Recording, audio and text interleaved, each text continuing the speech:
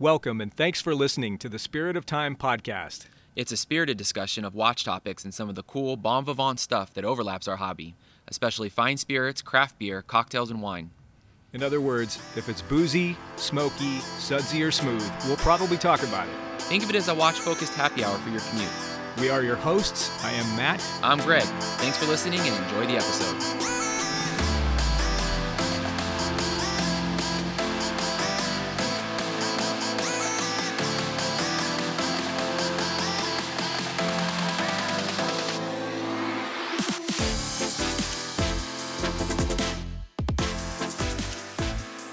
Hey everybody, thank you for joining us again for another episode of the Spirit of Time podcast. This is a little bit different because I am not actually with my compadre, Greg. This is a solo mission, a Commando solo mission, if you will. Hey, pun intended. I don't know if anybody knows about the C-130 of the same name, but anyway, I am joined by kind of a guest co-host. I don't know how you want to call it, but this is Adam. Adam, I won't use your last name, but also known as Commando Sundials. How are you, buddy? I'm good, Matt. Thank you very much for having me. It's been too long, and I'm excited. I was listening to Spirit of Time podcast today, and it's great to be on and finally talking with you for the first time. Thank you. Yeah, no kidding. Well, I would say this is a long time coming, but technically you were just on the last one, even if it was only like 35 seconds. But we thank you for your submission for the James Bond cocktail. I love the idea of the pink gin. That's very cool. It's good. I happen to have one here, ready-made in what I can only describe as the most non-sexy, non-Bond glass, or maybe the most Bond glass. I don't know, but it's always a difficult one to be asked. And thinking of a Navy guy, and maybe the Bond is thinking about Dalton's Bond and thinking about the Bond's actually quite a tough character, but maybe softens a little bit when it comes to the gin. And thought of a hard man ordering a pink gin it's a great idea. So thank you.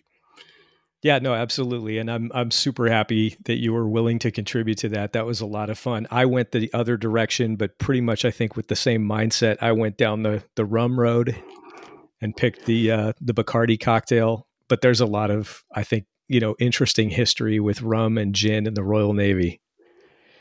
Yes, I mean, just thinking about. I mean, I'm also thinking about my family and the sorts of things I used to drink back in the day, and but specifically with the Royal Navy and the pink gin, and also, and you mentioned it with the tonic and the kind of medicinal effects of tonic and fighting malaria. Well, the pre-tonic.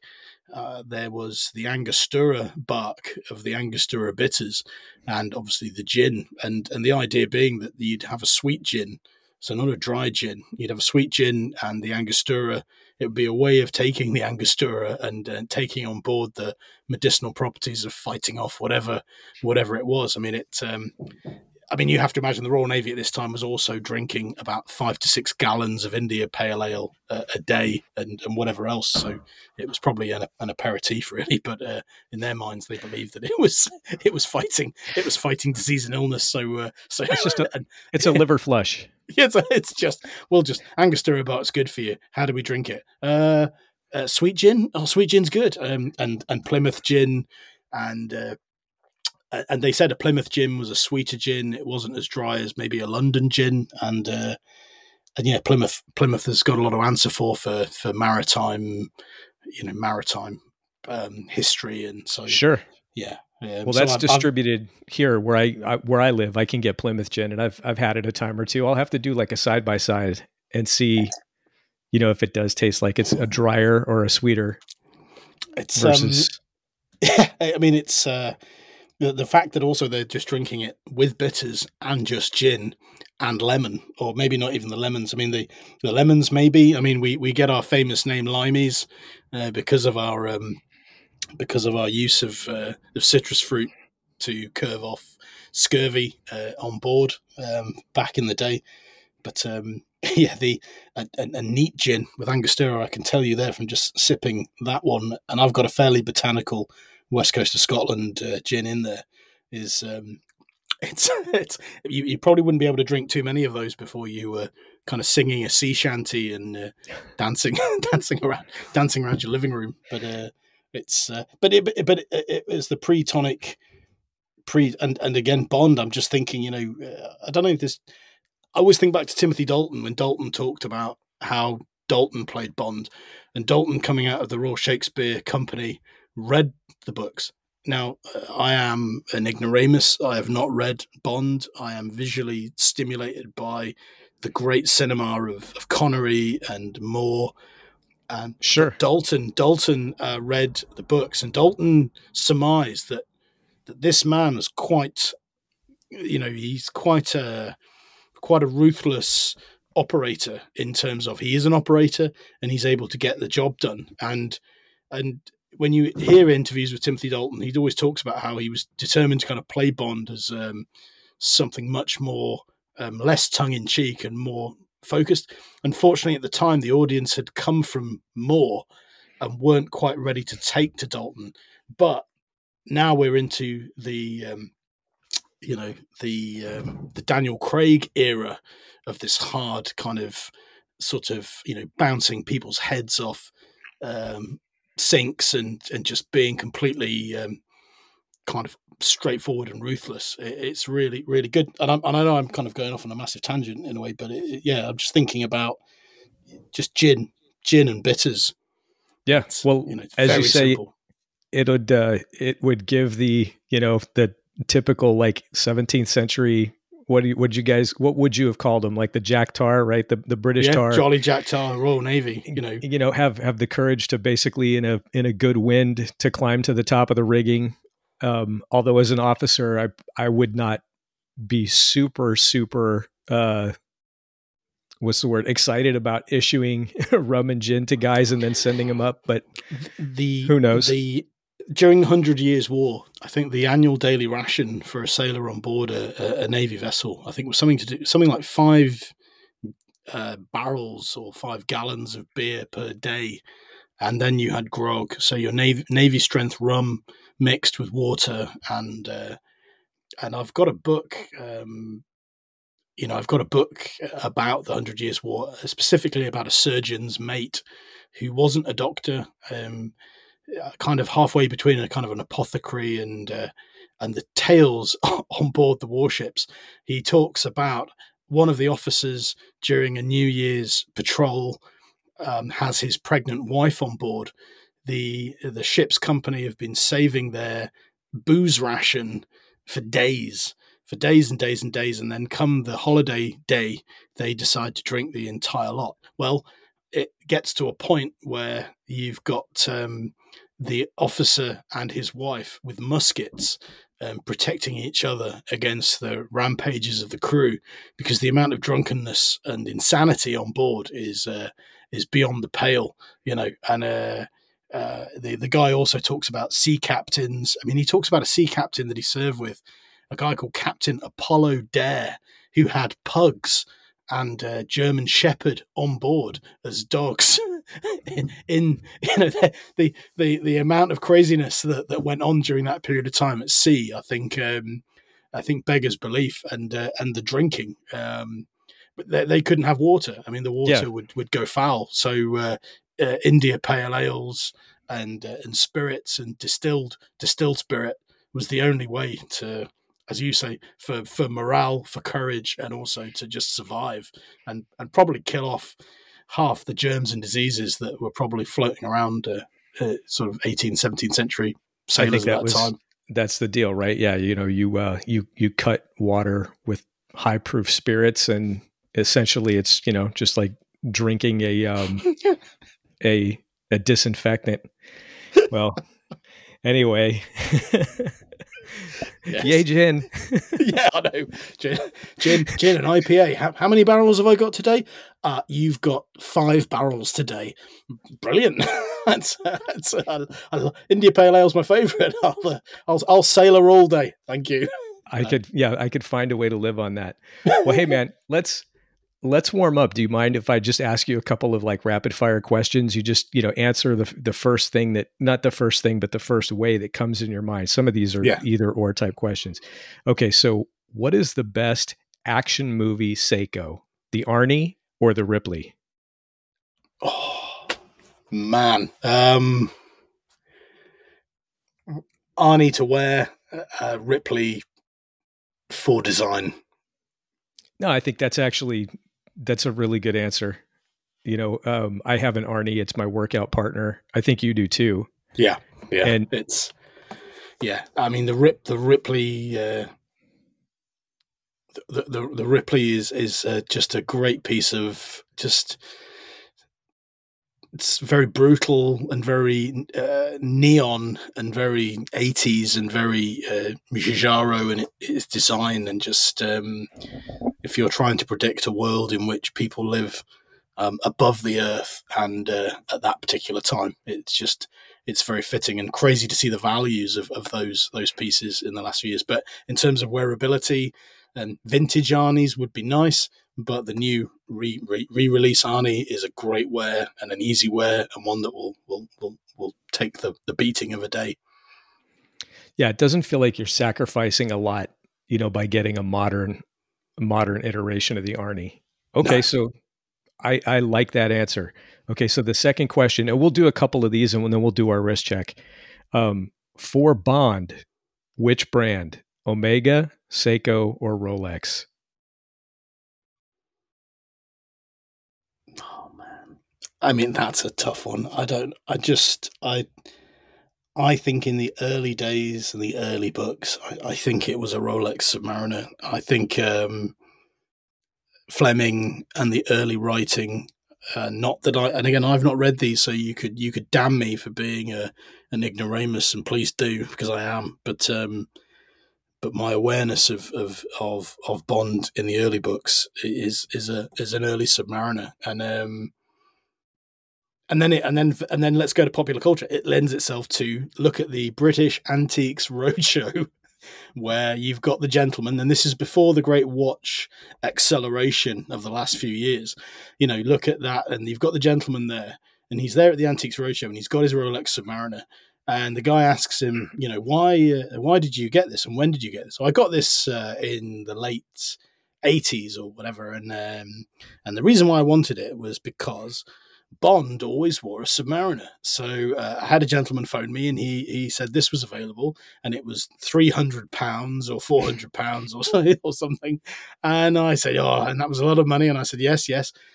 So I went and bought it. So then the gentleman from the Antiques Roadshow says, well, you've not just bought, and this is before all of what we have now in terms of our knowledge and awareness online.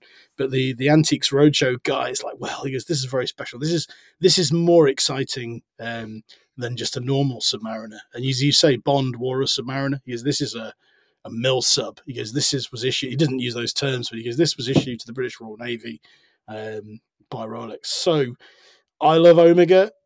But I think to answer your question, I think Rolex is the original in that regard.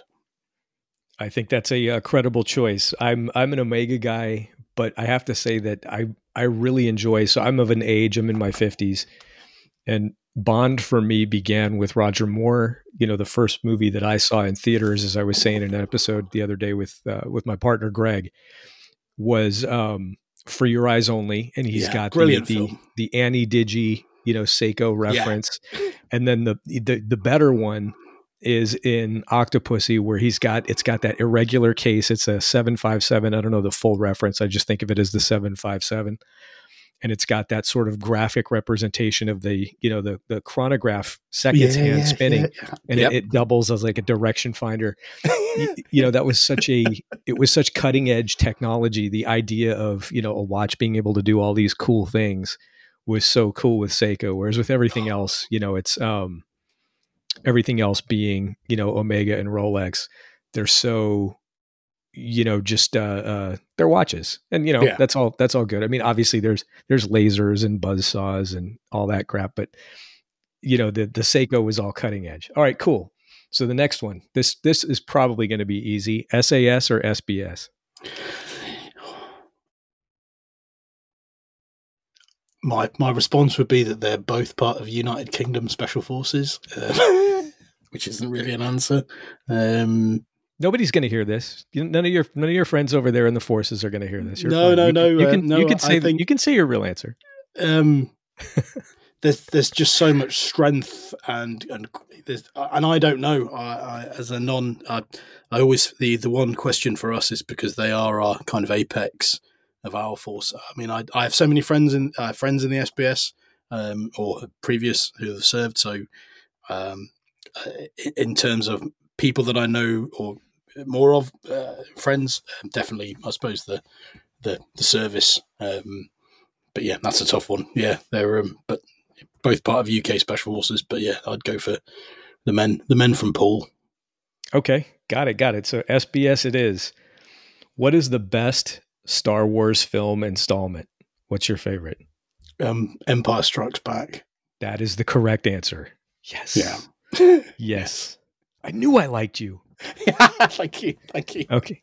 This might take a minute. This is a question that probably is just for the watch nerd part of us, but what or who I should say is like the best, in your opinion, the best, most compelling watch writer / commentator / journalist? I think Jason Heaton, really. I think Jason is it's got a great feel for travel. Somebody that almost the art, or maybe the art caused the focus for life in terms of dive watch. I'm not a diver. I'm going to train to dive, and that was the journey there. And then I find that very that progression very straightforward and really cool. I'm wearing dive watches, but I don't dive, so I'm going to train to dive. And he did, and then has gone on to just develop and the photography, the writing. I've not read the books. I'll be honest. I am a prolifically poor reader. I don't know what it is. I have brain is very scatty, and I have moments where I'm kind of very tuned into something, and then all of a sudden I'm much more visual, and visual media has always been film, movies. The advent of YouTube was phenomenal. But in terms of what I've read from Hodinkee and from Jason's own stuff, I think, and Jason's James Stacey as well, who I met in the flesh and said, "Which part of America do you come from?" And he said, "I'm Canadian," which is always good. So if you're how to make friends and influence people, but Jason and James, I think are I enjoy. And I could go into Cole. Sorry, there's too many. I'm sorry. It's a difficult. And then there's Cole and Cole's travel writing and Cole's journeys. And then Adrian Barker, our own UK entrant. So sorry, Matt, that's a crazy answer. No, I think that's basically the trifecta as I see it. I think it's interesting to see if there'll be some up and comers and people who can do really good, like, narration. I mean, not literal narration, but yeah, that's what I think. Like Cole's strength is kind of telling a story. Jason writes in a really evocative manner. Yeah. It would be interesting to see if he does his next book and then therefore maybe working backwards to do the first one, if he can put it out and have somebody read it. Because I spend a lot of time in the car. I like to read, but I find that the only time I get to read is typically late at night. And it's the kind of thing that puts me to sleep, frankly, is, once it's like, 10 or 11 o'clock, I mean, I that's what I do to kind of, defrag. Yeah. Yeah. But it's a slow process for me. I've been reading this book. Hang on. Whoops, just knocked over my own. I don't think I'll be able to edit that out. Knocked over my microphone. Sorry. But I've been reading this Disrupting Time by this guy, Aaron Stark. This dude was a Army officer, Apache pilot, and I think he's now like a PhD level professor somewhere. Wow. I think at West Point, maybe. Yeah. But it's basically all about like industrial espionage in, the 1800s between the Swiss and the American watch industries. Wow. And I've been working on that for 2 months, but it's a good read. I hope to have that guy on. But yeah, I think I agree with all of those choices. So Cool. We've had all three of those guys on. They're good. They're good dudes. They're good dudes, and they communicate well. And their passion and their description. It's one thing to be passionate, but it's a skill to be able to convey that to others, and that's where it's so good. It draws us into their world and allows us to kind of come along and be enthusiastic ride-alongs. And it's fantastic, and it's really positive. It's great stuff. Love it. Oh, that's a great way to put it. Well, hey, we've done the kind of the warm-up questions, and we're definitely a few minutes into this. This is a watch podcast, so we won't do a watch and pour check, like a wrist check, pour check, because it's with our time offset. It's still early in the day for me, so I'm not drinking, not yet. But what do you have on wrist? So today I think I've got the 3rd generation Seiko Sumo, which gives me, I think, a sapphire crystal, 70 hours of power reserve, and how do I describe it? It's the biggest Seiko.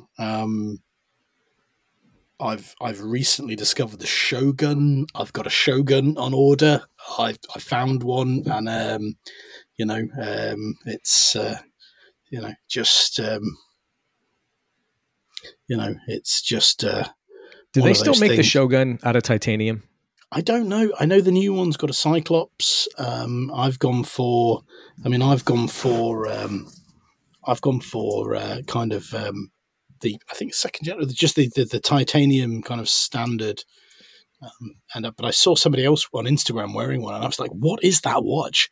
And they sort of said, "Well, it's a Shogun." And from that moment onwards, I was hooked. So I've gone. But Sumo today, and yeah, I'm very poor at describing why I like why I like it. I love the Seikos.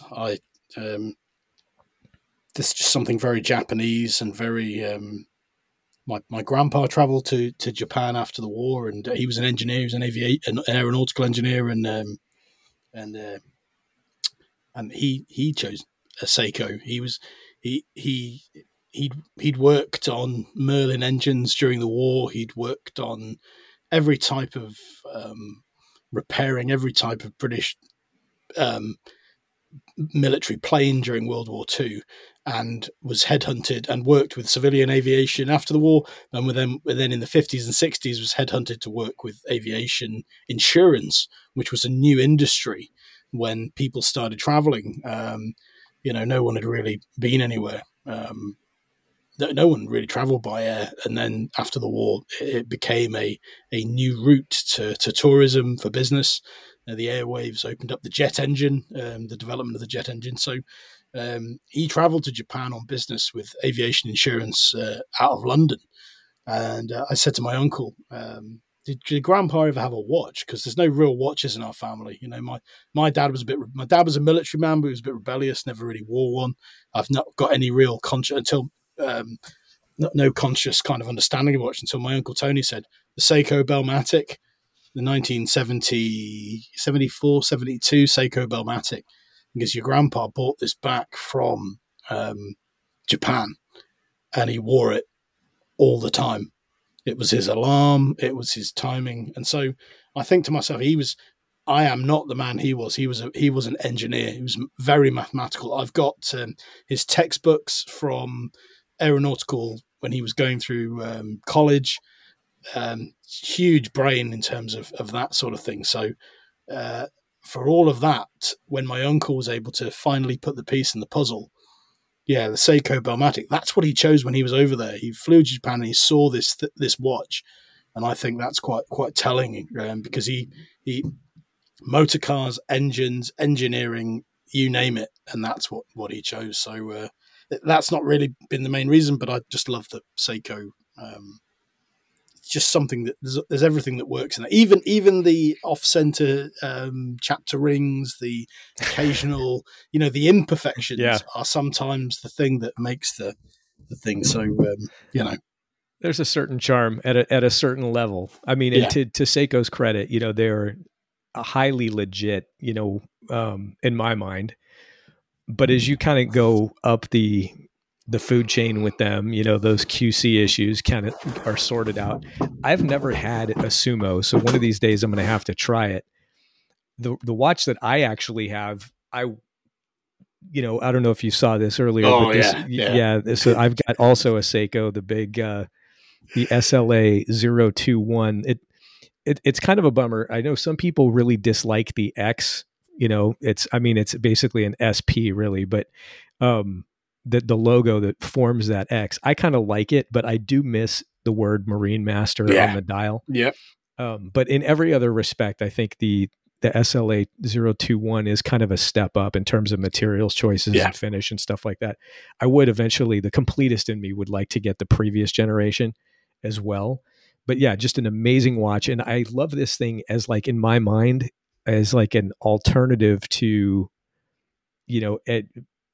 what every other person aspires to, something like a Submariner or, even, another watch that I really like and have, and a lot of people have, but the Seamaster 300M or whatever variation, the Bond watch or whatever. This to me is just it's the same, but it's different. And there's that Japaneseness. And because you have one, right? I do. So you are responsible for influencing me. That's right. That's right. I saw your post and I thought, what is this? What is this thing that he has here? And I looked at it and thought, and to be fair, it's really because I was in a place where I was, and I'm very fortunate to be in that place, but I was in a place where I was looking at the Seamaster, and I also all of a sudden became my first kind of chronograph, the Tudor Black Bay, and I totally by accident, one became available, and all of a sudden I found myself with the Black Bay, and I'd always thought about the Seamaster, but prices of Seamaster become very expensive, and things have changed a lot, and the Marine Master, just the look of it, it's just a great look. I mean, it's muscular and solid and visible, and it's like a tank. I mean, everything about it, but it's not aggressive. It's complete in a way. I mean, it's complete. It's everything. I absolutely love it. And yes, it would be nice to have Marine Master on the dial, but then the current version is what it is, and it's very wearable, it's very robust, and it's just beautiful. I mean, the loom's brilliant, the bezel, the everything. It's so I thank you, Matt, for that. You've totally. There's a few people on Instagram who really have a lot to say for the amount of influence they have, and like the Shogun that I've just acquired and I'm waiting for. Just God again, like it's like an addictions anonymous group that self perpetuates addiction. We are the worst. We are the worst kind of group therapy group because we just look at this, and you're like, you should try one of those. Yeah, you should get one of these. Try this. Here, pass this along. Well, I think you're going to like that the Shogun. I've never had one of those either, but it's kind of funny. I became, aside from the basic, things like the SKX dive watch. I always want to say SKS. Sorry. But the SKX dive watches were well known to me, but I didn't really discover like the JDM, and they're more available now that Seiko has expanded into North America. But about 12 to maybe 15 years ago, it was mostly where I would see them was guys in the UK on the fora. So the different forum that are out there. I have to say fora, sorry. Yeah. But one of the best ones, it was Alistair Gibbons, ATG. So if I don't know if you were active in this, but back 10 or 15 years ago, it's the ATG Vintage Forum. Oh yeah. And yep. And a lot of guys, so he's from Bristol. I think he's still there, but a lot of dudes from the UK, and everybody would talk about like how great these JDM Seiko divers were, the Seiko Scuba and that kind of thing. And I'd had no experience with it except, the occasional brush with somebody who might've had one. And it's been a real blessing here in North America to be able to get some of this stuff without having to buy from Japan. And although that was the move for a while when the yen was really weak. So anyhow, that is the watch that I have. I know one thing, I will throw this out there, but you can probably picture this if you have the watch, is the way that there's basically little or no doming on the upper surface of the crystal, but it's like heavily domed underneath. So it's got like that double doming, and it really creates this effect like you're looking into like a bubble of air in water. And some people are put off by that, but visually to me, I'm like, no, that's really cool. It's such a neat effect. I can only say I have no other description other than it's a complete kind of steel dive watch in the way that it's executed. It's it took the place of an Omega Seamaster for me in terms of something that was achievable and affordable, and I was able to source one, and I'm very pleased I did. It's not disappointed me at all. Yeah, it's been one of my favorites over the past couple of years, and it took me a while to come to appreciate the bracelet. When I first got this thing, I was like, it's kind of clunky. The clasp is not as good as, a Seamaster or whatever, or so I thought, the Seamaster that's quick adjust. Mm-hmm. But, the more I played with this, I was like, I have not been diving, I'll hold up my hand, full disclosure, in a long time, but I'm a rated diver through a couple of different organizations. So, I mean, I've had a fair bit of, swim time. Yeah. The more I looked at this thing, I'd say, hey, you know what? This, unlike anything else, I mean, this can be adjusted without taking the watch off. So, I mean, if you want to let 2 or 3 millimeters out while you're underwater, you can be pretty secure. Just hold your hand up. You're not going to watch this thing disappearing below you, falling down, 100 feet, irrecoverable. It's a great design, despite the fact that it's kind of a stamped steel. Like, yeah. And AK-47 is stamped, so who cares? Exactly. There's an industrial quality in terms of certain things, and whether something is full steel or stamped or whatever, but if it works, and it works well, and especially with the type of play that you've got in that watch. And so I am not a fully trained diver in any way, shape or form. I'm merely a free swimmer, but where I swim, I have to wear a fairly thick suit, and when the putting on of that suit is a ballet of all sorts of different things: lube, time, sun, and the last thing that goes on before the gloves go on is the watch. And I've had it a few times with a few brands. I'm not going to mention who, but you get the watch on and it will not go over my suit 7 millimeters, and so you're trying to get that. And the only use for the watch for me as a non-diver is time, just so I'm aware of where I am when I enter the water, and when I'm swimming around for an hour and a half. I need to know where I am, and because I maybe need to get back for something, and it's easy to lose yourself down there. It's easy to lose track when you're in the big green fishbowl. You could quite easily, hours could go by, and I've got family and things, that people that need me. So a bezel and a good watch is important in that regard. So totally. Marine Master is awesome. So.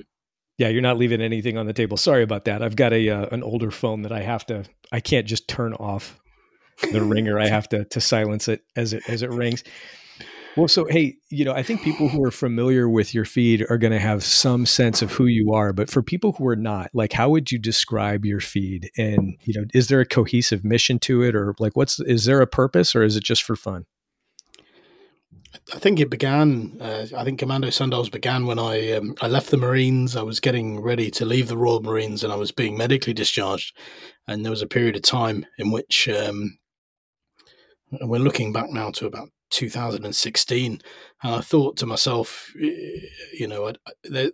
we're talking about transitioning from over a decade in the military to a new life, and also transitioning as a result of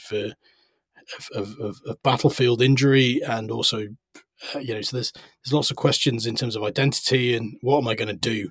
And I remember looking in my drawer one day and realizing, looking at all these watches that I had. There was things in there like the Casio Foxtrot 9-1 Whiskey, Sunto Core Military, my Pulsar. The Pulsar is the British military issue field watch, and on the back of it, if you get if you can find one, you will find the Seiko Pulsar has the NATO stock number on the back and the arrow, I believe. Pulsar also made the aircrew watch as well, but I was issued a Pulsar field watch on a Phoenix Straps grey NATO. Phoenix Straps make the British military grey NATO strap, which starts as a very dark blue, bluey grey, and then when you wear it and you really wear it, then you're going to get the grey NATO. So the great thing about the Phoenix strap is when you start to wear it in the sun and you wash it and you swim in it and you really start to get it worn in, then it becomes the grey NATO. And that's a Phoenix straps, and they come in 18 mil, 20 mil, 22 mil. You can buy them now, and they just literally come rubber banded together, and one gets thrown at you when you go and ask the storeman. As a Marine, you're like, have you got a watch? Yeah, I've got a watch. There's your Pulsar. It comes in a plastic packet with a stock number on it. Then you get a NATO. So for me, I had all these things in the drawer, and I looked at them and thought, wow, that's quite a collection. And I remember thinking that's quite a collection of Commando sundials. I'm a watch collector, and I never even realised that I was.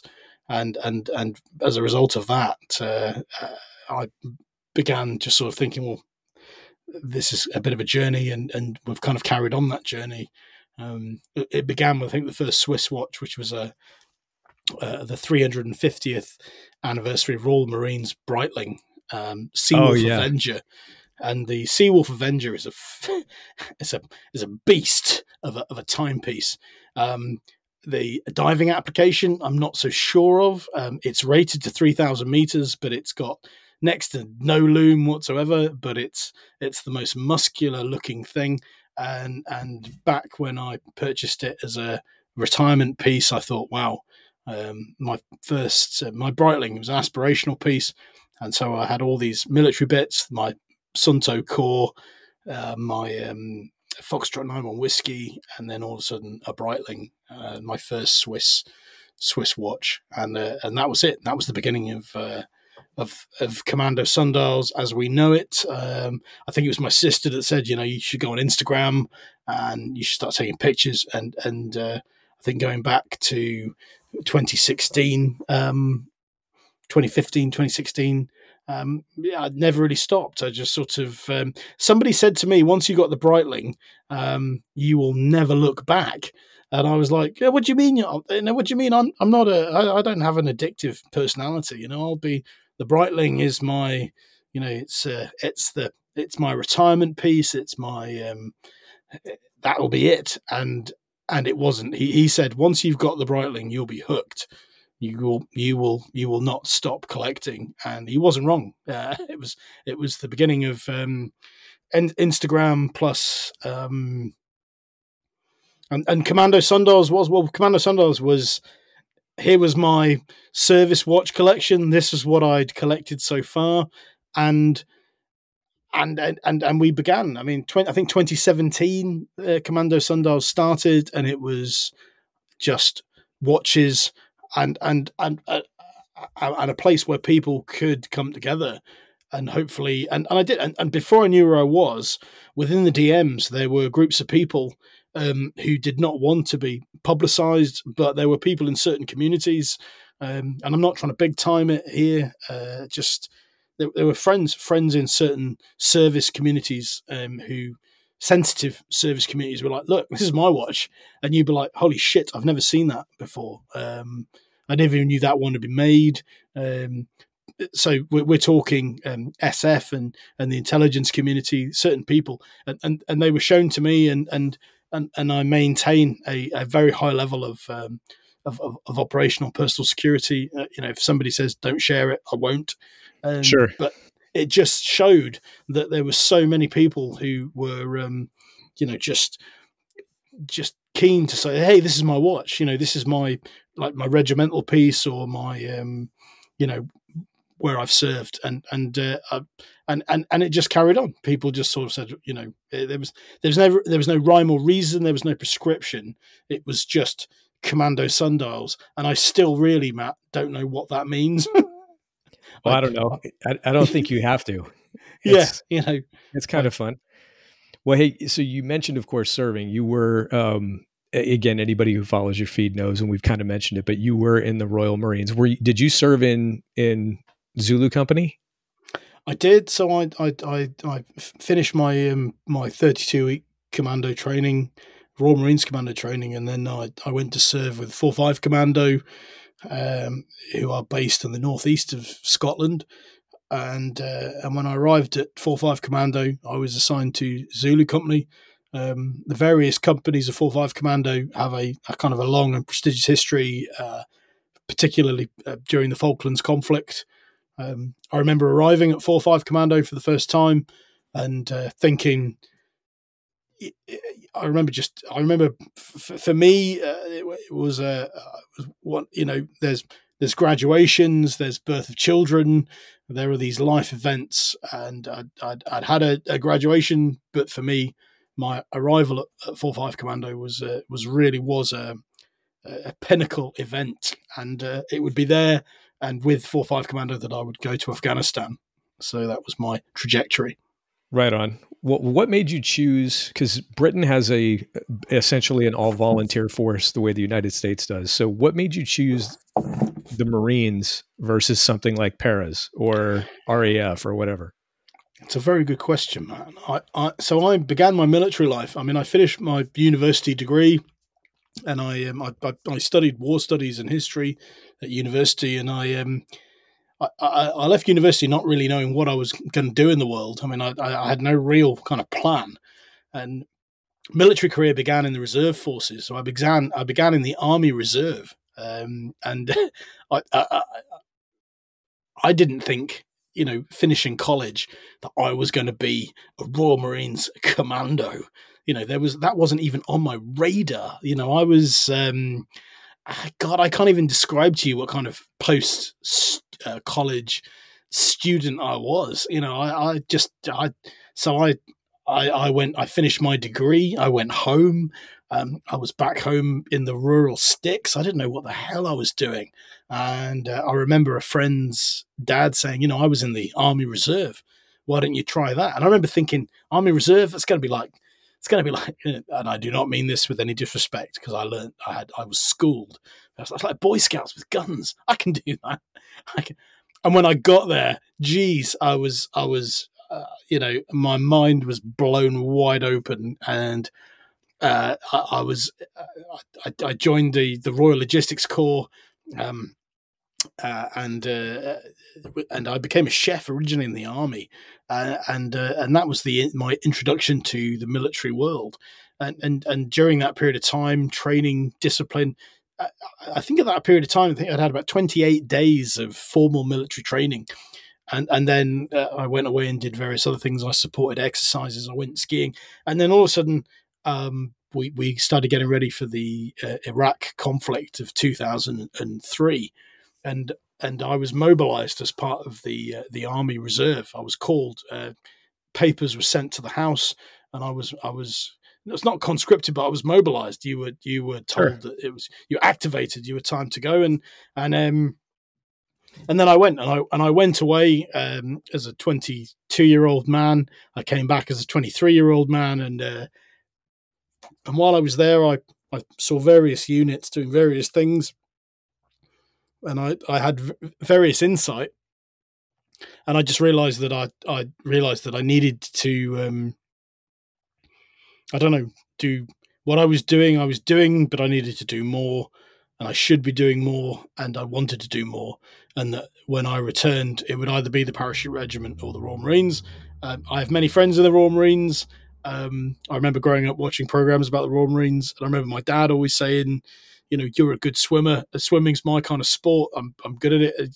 You'd be good at that. And yeah, so before I knew where I was into the recruiter, and I was applying. And I because I'd been in the Army Reserve, I walked straight up to the Army desk and I said, "Hey, I'd like to join the Royal Marines." And the Army recruiter looked at me and said, "Son, do you know the first thing about interview? Good first impressions." I said, "What do you mean?" He said, "Usually you do some research before you attend your interview, because if you'd have done that research, you would have realised that the Royal Marines is part of the Royal Navy and not the British Army." And I was like, "What?" And he was like, "Yeah, because you look like a bit of a fool right now." I was like, "What do you mean?" He goes, "You need to be speaking to that gentleman over there." And he pointed to the Royal Navy Chief Petty Officer recruiter that was a couple of desks down. And I remember thinking, I've been serving in the Army with these commando guys. I was like these commando airborne guys, and we were caterers, we were chefs, and we weren't these hard operators, but we'd all done the guys had all done fairly arduous training. And there was me arriving in the recruitment office, straight to the Army desk. So week one, day one, failure from my point of view. But my time in Iraq with the Army Reserve was the thing that really cemented where I wanted to go militarily and join the Royal Marines. Yes. So you wanted to do more. You had that golden road mindset. Yes. Yeah. We are the pilgrim master. Yeah. We go ever a little further. Yeah. No, that's outstanding. Well, that's good stuff. I'm curious.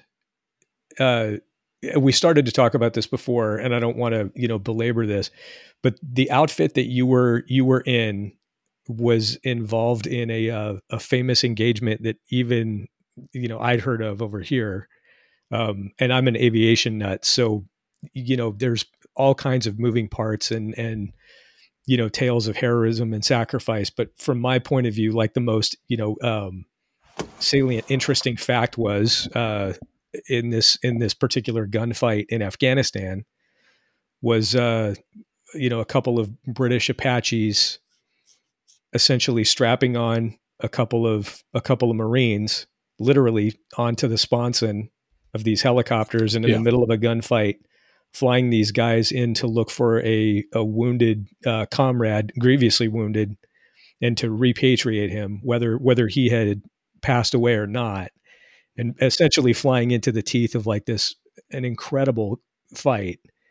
And that was your outfit. So it was indeed. It was the company that I was serving with, the Zulu company of 4-5 Commando Royal Marines. Myself personally, I was not there with the guys. I'd been wounded a few weeks before that particular action, and it was only, to be fair, I was back in the United Kingdom, recovering from combat injuries, when I heard on the news that that Zulu company had gone in and to attack Jogram Fort, which was an ancient fort which was used by the Russians back in the 80s, and it was quite a severe logistics hub being used by the Taliban and foreign fighters who were ingressing through Pakistan into southern Afghanistan to flood in and then move and begin their kind of campaign against forces across the country. The particular assault itself, as a target, it was something that we'd recce'd before. Again, for myself, I'd been there, but I was not actually there on the day when Matty Ford and the guys were wounded. And as you say, it involved from what I know of speaking to friends, there was a case of in the heat of battle, or the fog of war, or whatever people call it. That sometimes, and I studied war studies, and I remember one thing about going through academic war studies, was always the kind of punditry sometimes that goes on in terms of after the fact, academic analysis of things that happen. Well, in this regard, this was a completely kinetic event. There was planning. There was from what the guys were telling me, and then there wasn't planning. It was a completely flexible, maneuverable battle space, which tried to work on impetus, and in the end, there were injuries and there were casualties as a result of that. But what spawned off the back of that was a completely unique plan in which the Marines on the ground had to come up with an idea of what we're going to do. We've got friends here who are possibly alive, and we need to go back and we need to sort of rescue them. And the Apache pilots were like, well, we can do a stanchion kind of rescue. If you want to mount the weapon pods on the side, we can do that. And what I know of friends who were involved, like friends that were involved in that mission, it was a case of, there was no carabinering on. It was a case of hold on, and they were volunteers. It was literally a case of, as a group of people, we've got this plan. We're going to do this right now. Volunteers, hands up. Everybody volunteered, and people were picked. And they came along, and they literally just hold on to this. Sit here, hold on. Weapon here. Away we go. These weapon systems will provide, these Apaches will provide fire support, and that was it. And the rest you can get from books. There's various books written about it. Again, I wasn't there, and I was rather sadly sat at home as a kind of interlope, just as an injured party, watching friends involved, and the guys went in, and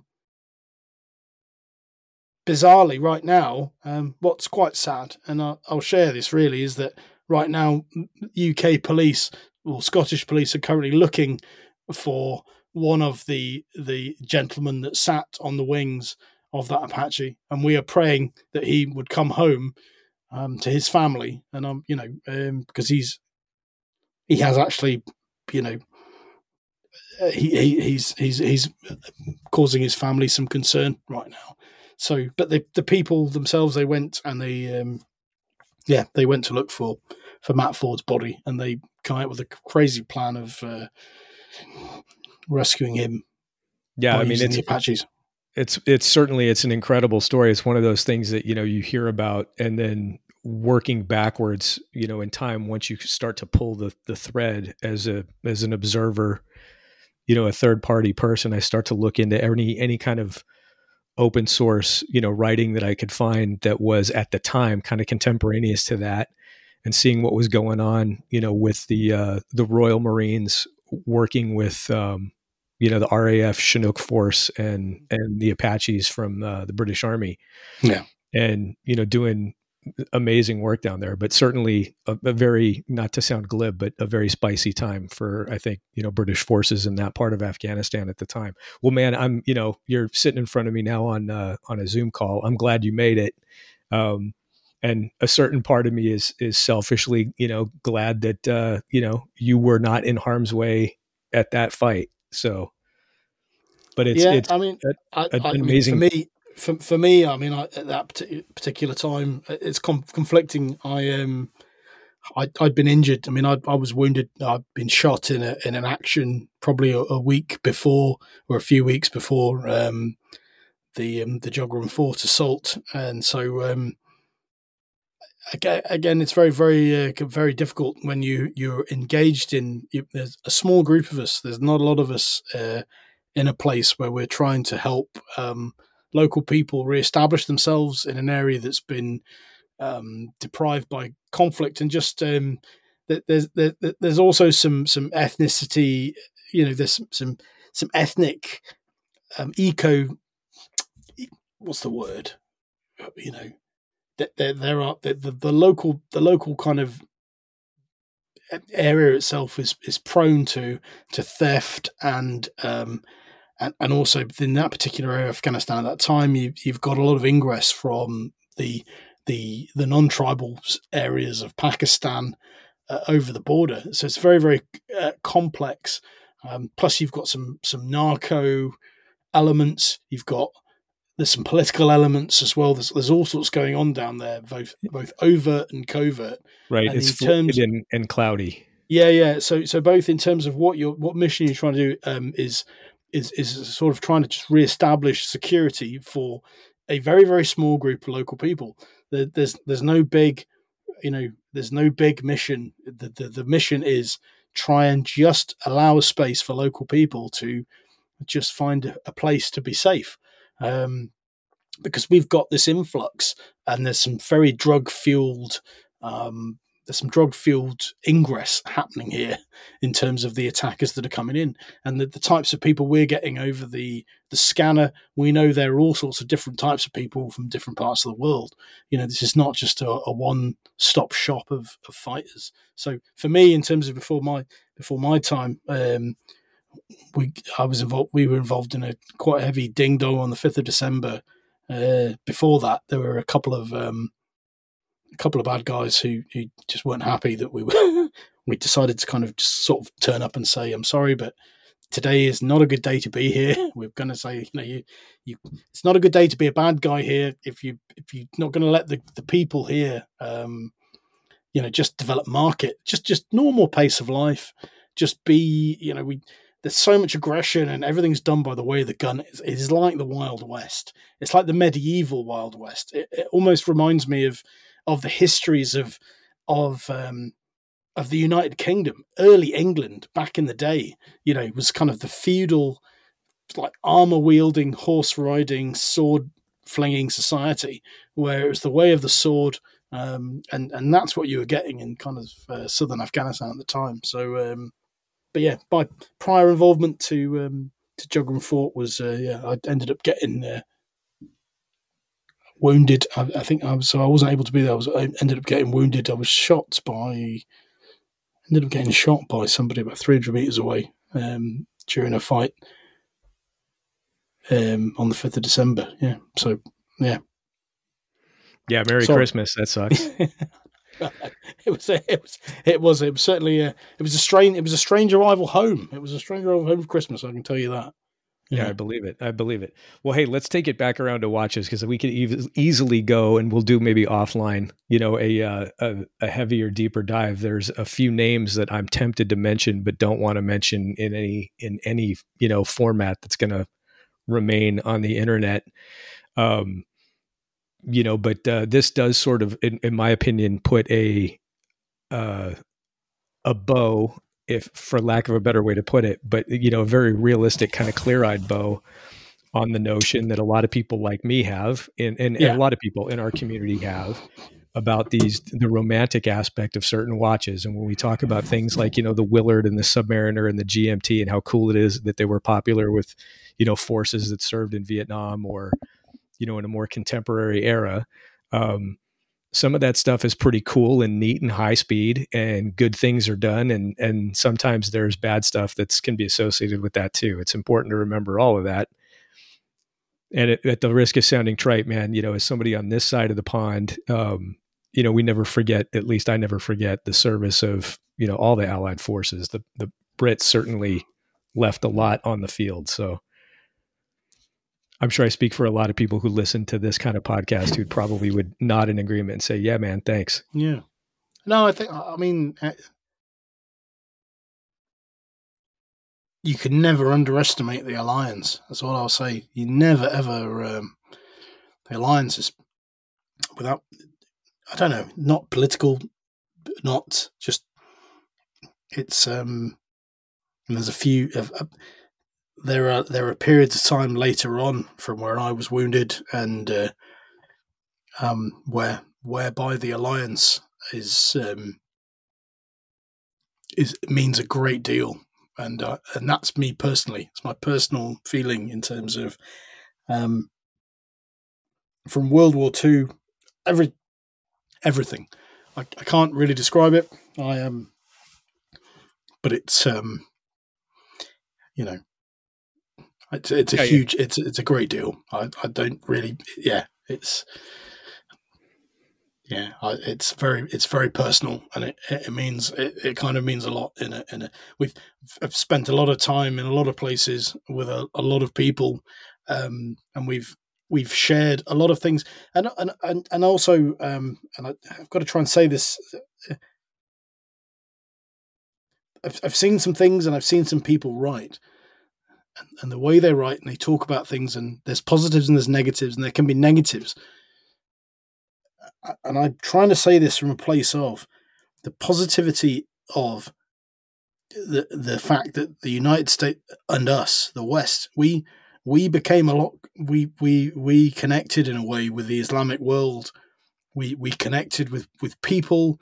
We developed relationships, and we went beyond ourselves to meet new people and understand ways of life and connected.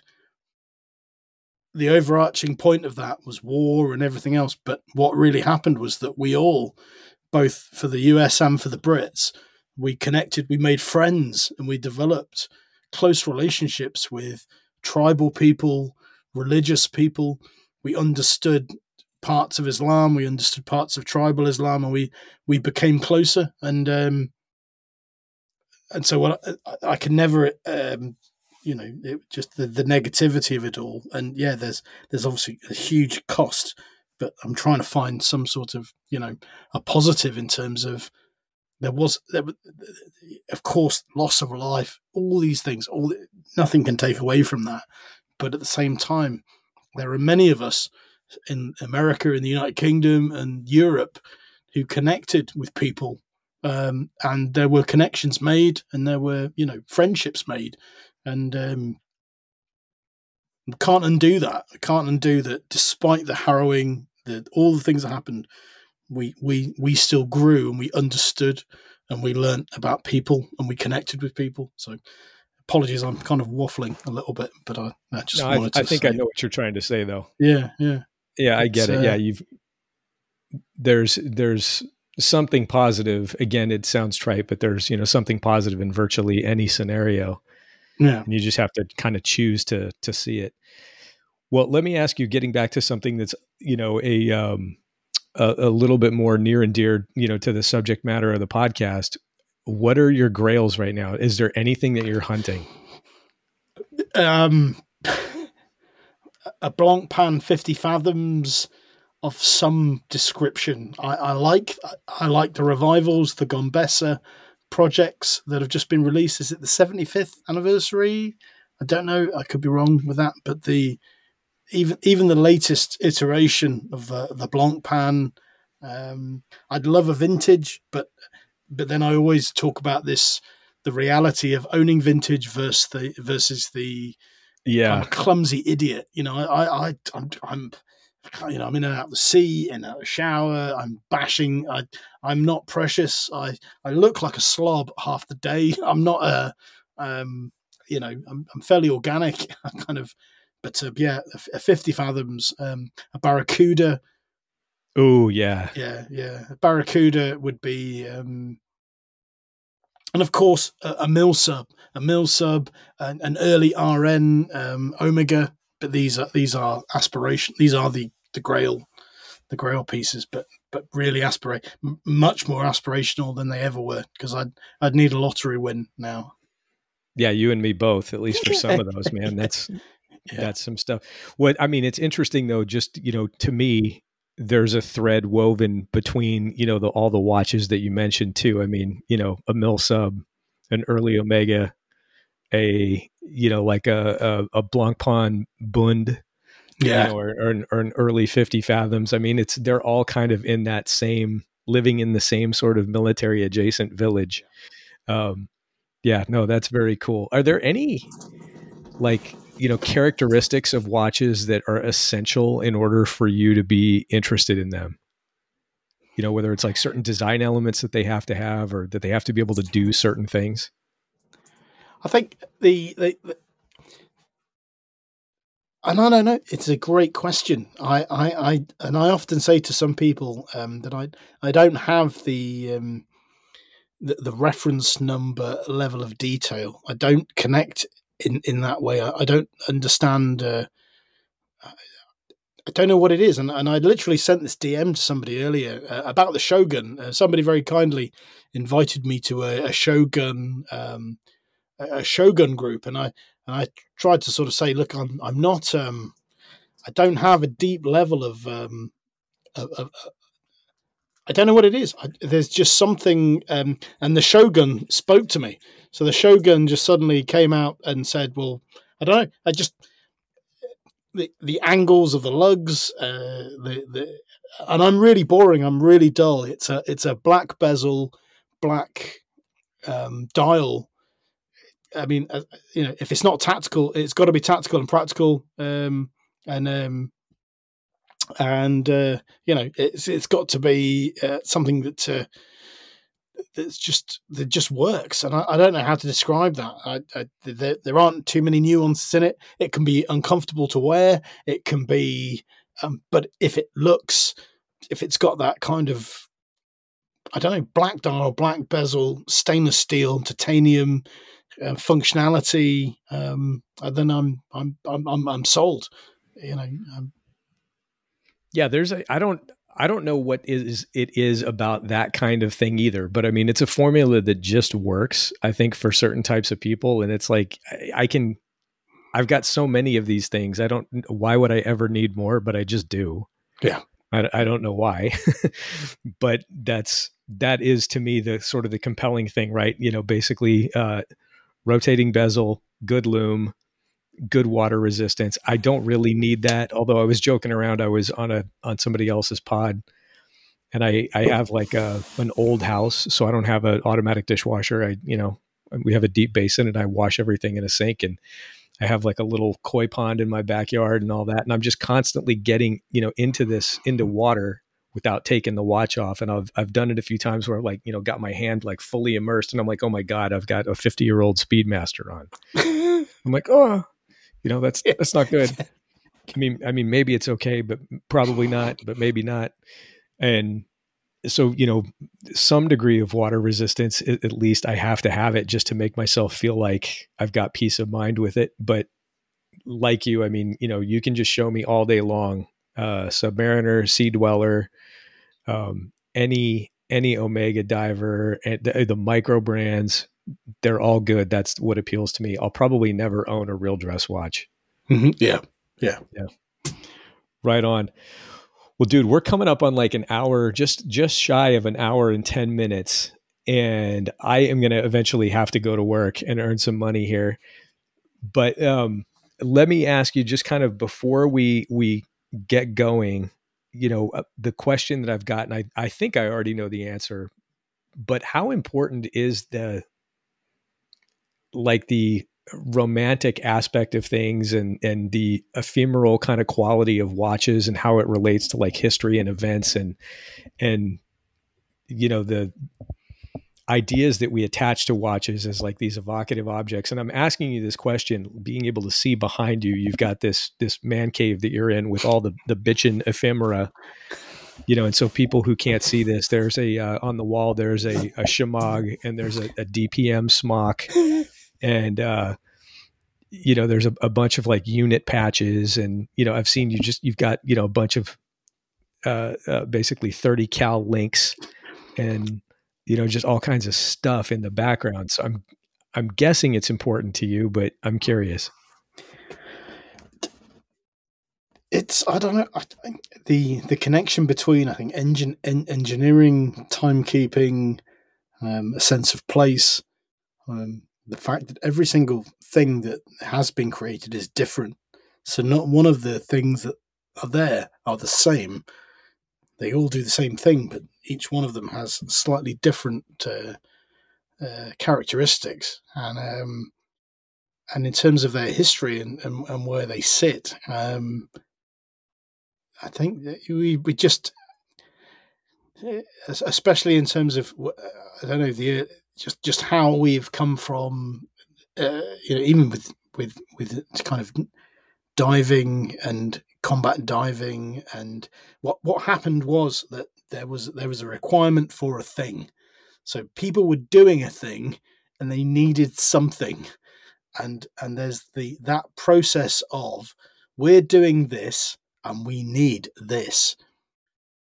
Going forward, it's what I like so much about the Tudor FXD. There was a group who were doing, the Tudor went to somebody and said, if we were to do something, how would we do it? So going back in time, the same sort of thing. We're doing an activity, and we need this in order to do this activity. What can you do? And the results are historically that's where we are. We've got people who are functioning in a job, and having functioned in similar or certain types of jobs, whereby engineering often says, well, that's not the way it was designed to do, and you want something that works the way that you need it to work at the moment in time in which you need it to work. And this is how it needs to happen. We need this to work this way. And which is why for me, the FXD is a phenomenal piece of kit. You've got an end user that's gone, we use a lot of technology while we're doing what we do, but it'd be nice to have this. And if we could have this, this is what it would do. And this is how we would, it would be Velcro strapped. It would be this. It wouldn't fail because it would be, and we would have a bezel that would do this. And I think that's epic. That's epic. That's a Commando sundial. Commando sundials is everything. It can be everything, but that is for me.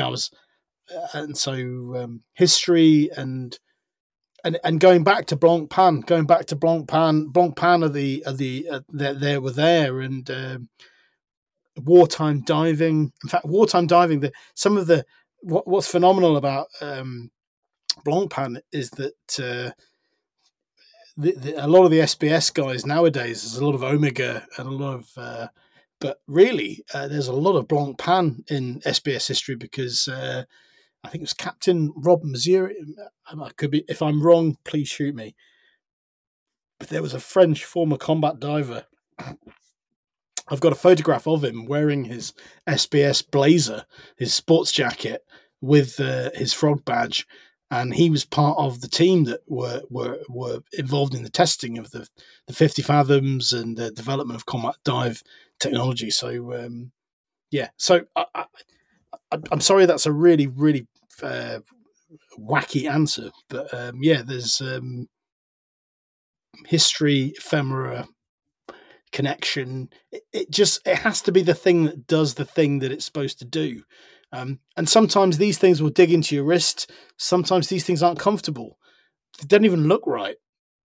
But after a decade of military service, none of it ever works that way. We're never given the Gucci object.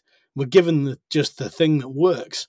Like I say to most people, the Phoenix Grey NATO.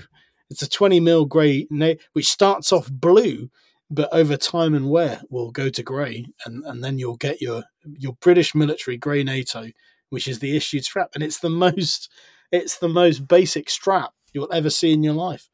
But it's wonderful because it's basic and it just works. So, yeah, it works. It's legit, and you can feel a connection to history through it.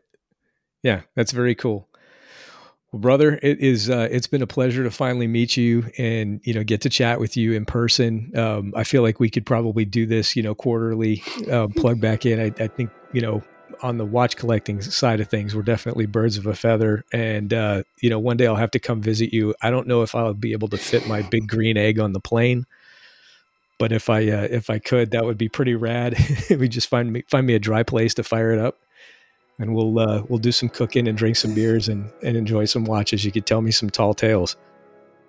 That's phenomenal. I think the green egg needs to come. I think we need to find out a way of creating some form of logistics lift and getting that green egg here. And we need to make that barbecue night event happen. I think that's an idea. We'll sling load it. We'll sling load it out to your beach. We'll put it on a big cargo sling on a CH-47. It's about what you would need to lift it. Yeah. Perfect, brother. Well, hey, let's go ahead and have this be sort of our conversational last sip. Cheers to you as I have my my very non-alcoholic beverage here. I have a Brewdog IPA. And, nice. I will say cheers and God bless you and thank you very much for having me with you guys. It's awesome. Thanks, man. Thanks for coming on and subbing. Take care.